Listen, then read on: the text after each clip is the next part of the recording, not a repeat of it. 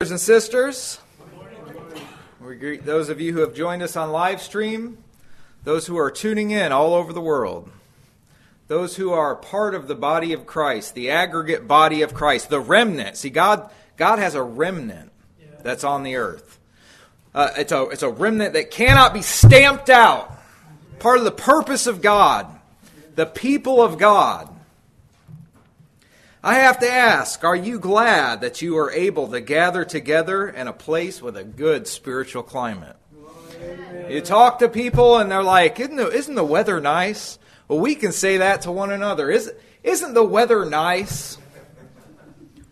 There are very few places out there in the world quite like this place we have come to in Christ Jesus. Amen. In here, the air is fresh, isn't it? You can breathe in here. You can be free in here.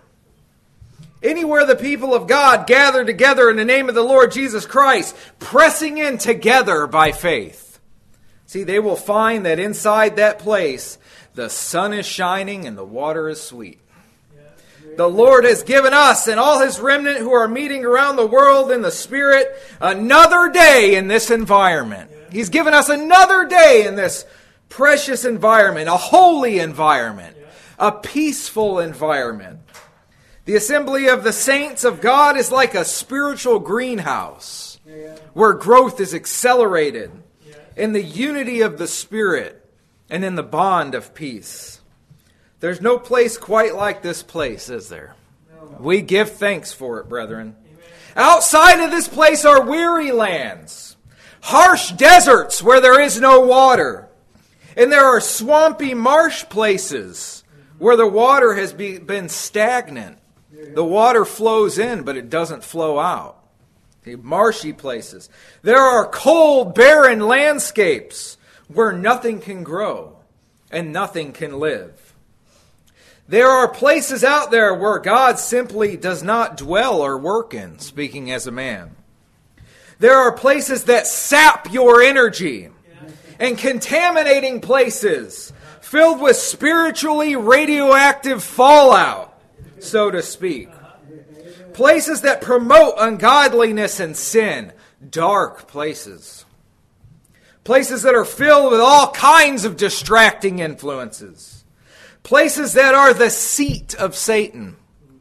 Places where he is highly active, but this place is not, and not ought to be like those places. This is a hiding place. This is a refuge. This is the house of the Lord. This is our Father's house. If there's any place on earth where a child of God most belongs, it's in here. Today I want to focus on this essential truth, that knowing how the world is outside, full of spiritual deserts and wastelands, as I just mentioned, that Jesus has been declared to be according to the prophet Isaiah. And a man shall be as an hiding place from the wind, and as a covert from the tempest, and as of rivers of water in a dry place, as the shadow of a great rock in a weary land. This is good news. This is good news, and it's something that needs to be shouted from the rooftops today. We have a covert from the tempest. When Adam sinned and sin entered into the world, God cursed the ground for His sake. What God had made very good was now cursed because of sin. No longer would it yield itself to man, but would bring forth thorns and thistles, and man would eat bread by the sweat of his brow. The effects of sin caused a righteous God to curse the ground that men stood upon.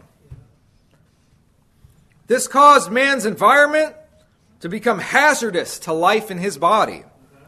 Suddenly there were forces in nature that man had to contend with in order to survive.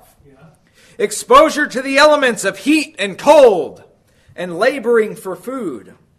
And today, although the resources exist within this world to sustain human life, man must continue to strive against the elements, and that with much hardship, in order to obtain the sustenance. Nature in this is God's witness, testifying to the reality in the spiritual realm concerning the course of this world. Wherever sin dominates, there also exists an environment that is contrary to life in Christ. Even environments that may appear to be stable on the surface, where men would say peace and safety, can be environments that actually provoke the Lord. Well, Jesus came to earth and experienced the heat of the sun and the sufferings common to all men. His greatest suffering, besides the suffering of the cross, was being a sinless man who was subjected to unbelieving men in an environment of sin. He often said things like, "Oh, faithless and perverse generation, how long shall I be with thee? How long shall I suffer you?" He suffered. Jesus suffered the contradiction of sinners against himself. That was suffering. He suffered being tempted. And if he is in you, you will experience in your measure this very same thing. These environments will chafe against your soul. You'll often, as a disciple of Christ, find yourself in places against your will that you find not only distracting, but outright offensive. To the man who is close to the Lord, who has been renewed in the spirit of his mind, these environments are always repulsive. They're places that we don't prefer to be, but yet we have to be in the world. Not of the world, but in the world. You know, sometimes one of the companies I've worked for in the past would have these Christmas parties at the casino. And every time I was invited, I thanked them for the invitation, but I always declined. One year I was questioned by a fellow employee why I was willing to miss out on such a good time. One person even said, "If it's because you're a Christian, you don't have to gamble. Come on, you don't have to gamble. You can just come there and eat some good steak." And I asked them right back, I said, "All right, fair enough. How would you like to go out to lunch next week?" And they're like, "Oh, well, where are we going to go?" I said, "We can pack a picnic lunch and take it down in the sewer." Yeah. "That's all right. You don't have to swim in the water. Yeah. We just go down there and eat our picnic lunch right down there in the sewer." See, there are some environments, when you can perceive them for what they really are, they are repulsive. That's right. Yeah. It's not against our religion to go to the casino. It's against our nature to go to the casino. I lose my appetite when I have to sit in an environment that promotes selfishness and greed and has pierced people through with many sorrows. I just can't eat in a place that makes its living from preying on ignorant people. A place that's caused people to lose their entire livelihood. I can't prefer that. And I don't want to digress here from our topic at point. But these environments, not only are they repulsive, but they have a gravity in them that pulls people away from God. There's a contagious factor. See, people need to think of sin as like Ebola. There's a contaminating factor to other people's sin. It's a contaminant. There's a permeating spiritual radiation that slowly wears on a person's thoughts and mind. And they have the potential then, since they affect your thoughts and since they affect your mind, they have the potential to affect your heart. If you linger in these environments, and especially if you willingly linger in these environments when you have the opportunity not to, and let your guard down, and don't take heed to yourself, it will dull your sensitivity to God. It will cause your resolve to weaken, and before long, you'll be thinking like they think. Evil communications corrupt good manners. That is always the truth. That is always the truth. Evil communications corrupt good manners. The second that you willingly open yourself up to an evil communication, it dulls you spiritually. See, iron sharpens iron. But there are some things that don't sharpen iron. They dull iron. Wood, hay, and stubble dull iron. And you'll find in just about every situation where a person has backslidden, you will find that they were exposed to someone or something that influenced that departure. That's right. We're talking today about Jesus being the hiding place and a covert and a shadow of a great rock in a weary land. He's a hiding place from the wind. You know, there's a spiritual wind about us in the world. Like the natural wind, you can't anticipate when it comes, where it originated from, where it's going. There are contrary thoughts that arise in our minds on a daily basis that seem to come from nowhere. There are strong winds of delusion that are blowing by the course of this world, by the prince of the power of the air. Winds of doctrine of demons that have the capacity to toss men to and fro. There are winds of distraction designed to blow you off course. There are winds intended by the enemy to move people who doubt God. As James said, he that wavereth is like a wave of the sea, driven with the wind and tossed. Jesus is a hiding place from these winds. A man is a hiding place. A man is a hiding place. God has entrusted a man with your refuge. Praise God, He's entrusted not me with my refuge. He's entrusted a man shall be a hiding place. Not a practice, not a routine, not a procedure, not an idea, not a method, a man. A man shall be a hiding place. This is a cause for great rejoicing because Jesus does all things well. There's not anything that Jesus does that He fails at.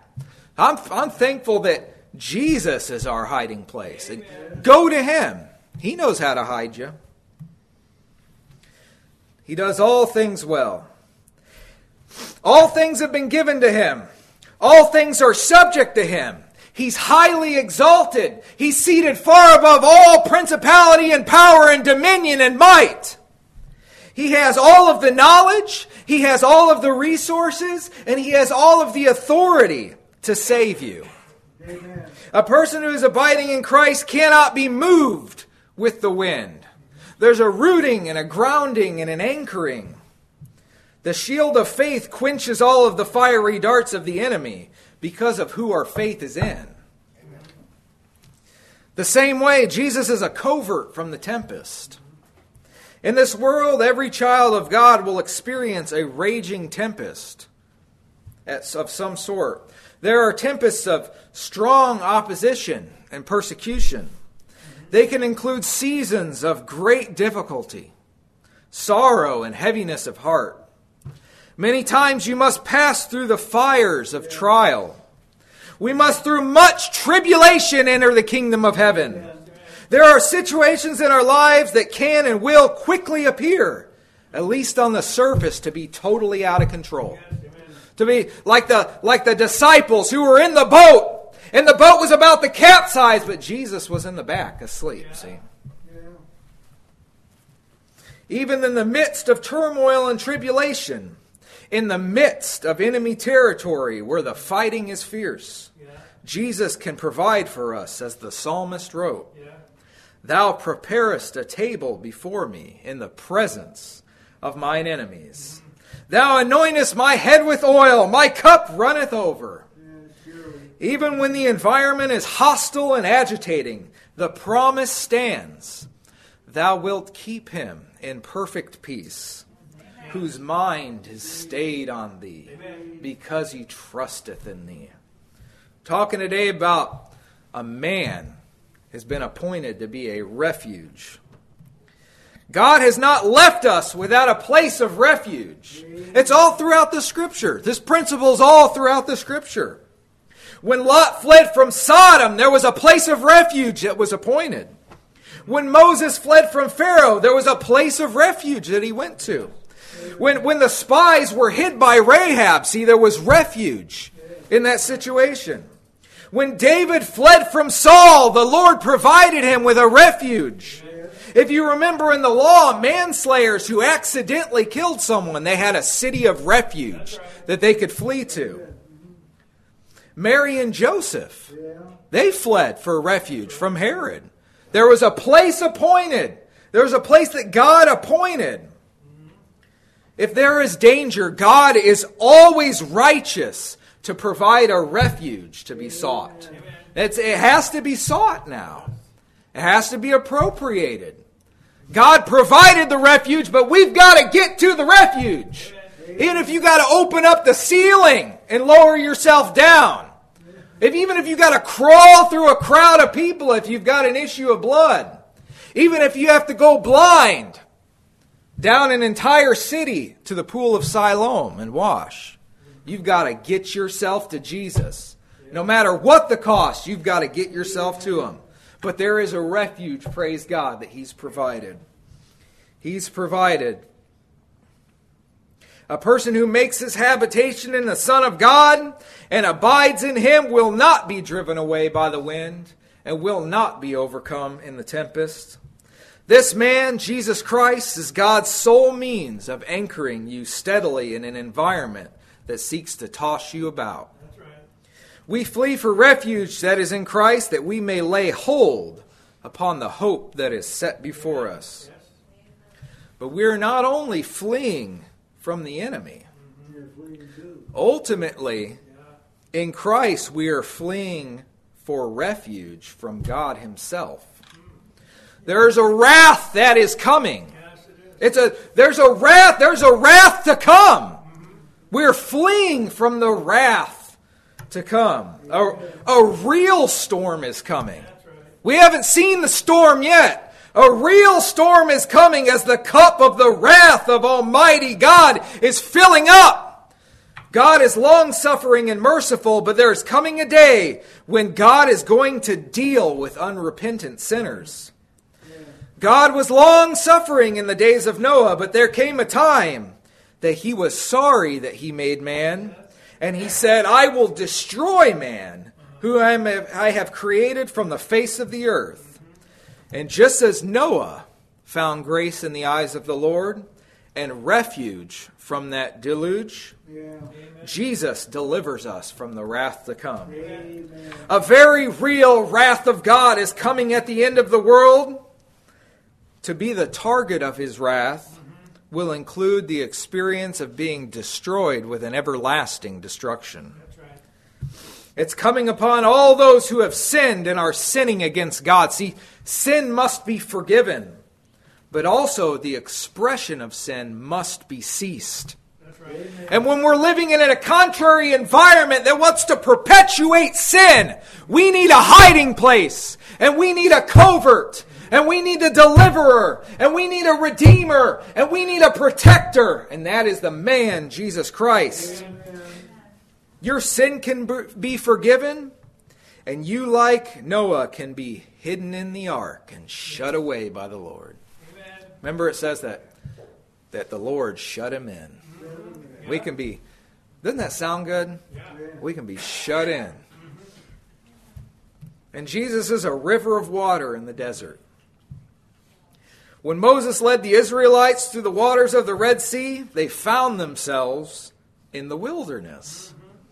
Just delivered from Egypt, passed through the waters, found themselves in a wilderness. There wasn't any food or water there. God had to sustain them or they would have died. And we're no different. You passed through the waters of baptism. You were brought out of Egypt. You were delivered. And now you find yourself in a spiritual wilderness. And you've got to depend on God just as they depended on God for your sustenance. Some places are calm places, but they're dry places. There's no water in those places. There's no activity in those places. No one speaks about the Lord. No one promotes the things of God. All other sources have dried up. There's no method of sustaining anything that's living. There's environments like that out there. Jesus can give you thoughts in these dry places that are capable of sustaining life. Jesus is the bread of life. He offers those who ask living water. Not only is Jesus the source of living water, if He lives in you, this water will actually spring up in you. Jesus said, "He that believeth on me," as the Scripture has said, "out of his belly shall flow rivers of living water." Now suddenly, those who you encounter in these dry, arid places, who are thirsty souls, will be drawn to the water that is springing out of you. The world is a wicked place. It's full of perils that threaten to overthrow the faith of the saints. We do not war against flesh and blood, but principalities and powers we do war against. Yes. They're going to make sure that they're going to use everything at their disposal. Amen. In this world, there are scathing winds and tempests that toss men to and fro, that drown men in destruction and perdition. That's right. Dry places where life cannot exist, filled with scorching heat. And there are thirsty souls that you encounter that will need a drink in these places.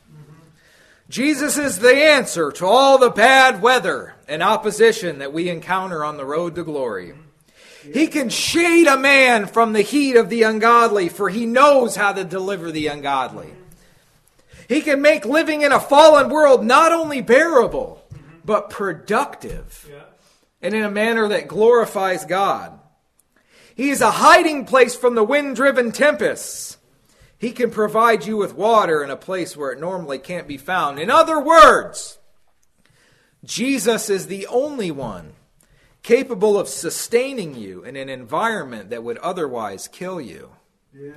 Amen. Looking to Jesus and by faith pressing in, having your mind stayed on Him, actually creates another environment inside of the environment that you're in. Paul and Silas were in their prison cell, despairing of life. No, they were singing and praising God in prison. There was another environment there within that environment. And it had an effect on somebody, didn't it? See, they weren't confined by their situation. They weren't confined, even though the environment was contrary, because they were in this covert. They were in their own environment, so to speak. And by faith, you've got that same kind of access.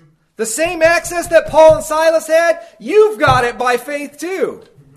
Your light can shine as well in these dark places. Other people might even be provoked to ask a reason for the hope that's in you. They may turn aside and wonder why the winds can blow everyone over but you. They might ask how you can be so positive in a time like this. Why are you happy all the time? They might ask how you can keep going on in a land so dry and thirsty. They might turn aside and wonder that the bush burns, but it's not consumed. How the leaves on the trees all around are falling down, but yours are evergreen. Be ready to give them a reason for the hope that is in you. There's a man that God appointed. Sometimes do you feel weary in this world? Do you feel like you're about to faint or give up? Take courage now. Be strong. Quit you like men. Be strong. That's a word. If somebody's, well, I just don't know if you tell them, be strong. That's what you tell them. Jesus Himself will provide the shades, shelter, and sustenance. Go to Him. Amen. Get you to Jesus. Cast your cares on Him. See, He cares for you. Look to Him. Consider him that endured such contradiction of sinners against himself, lest you be wearied in your minds and faint. That's right. That's the liability. Why? Because it's bad out there. It's bad out there. But we have a covert.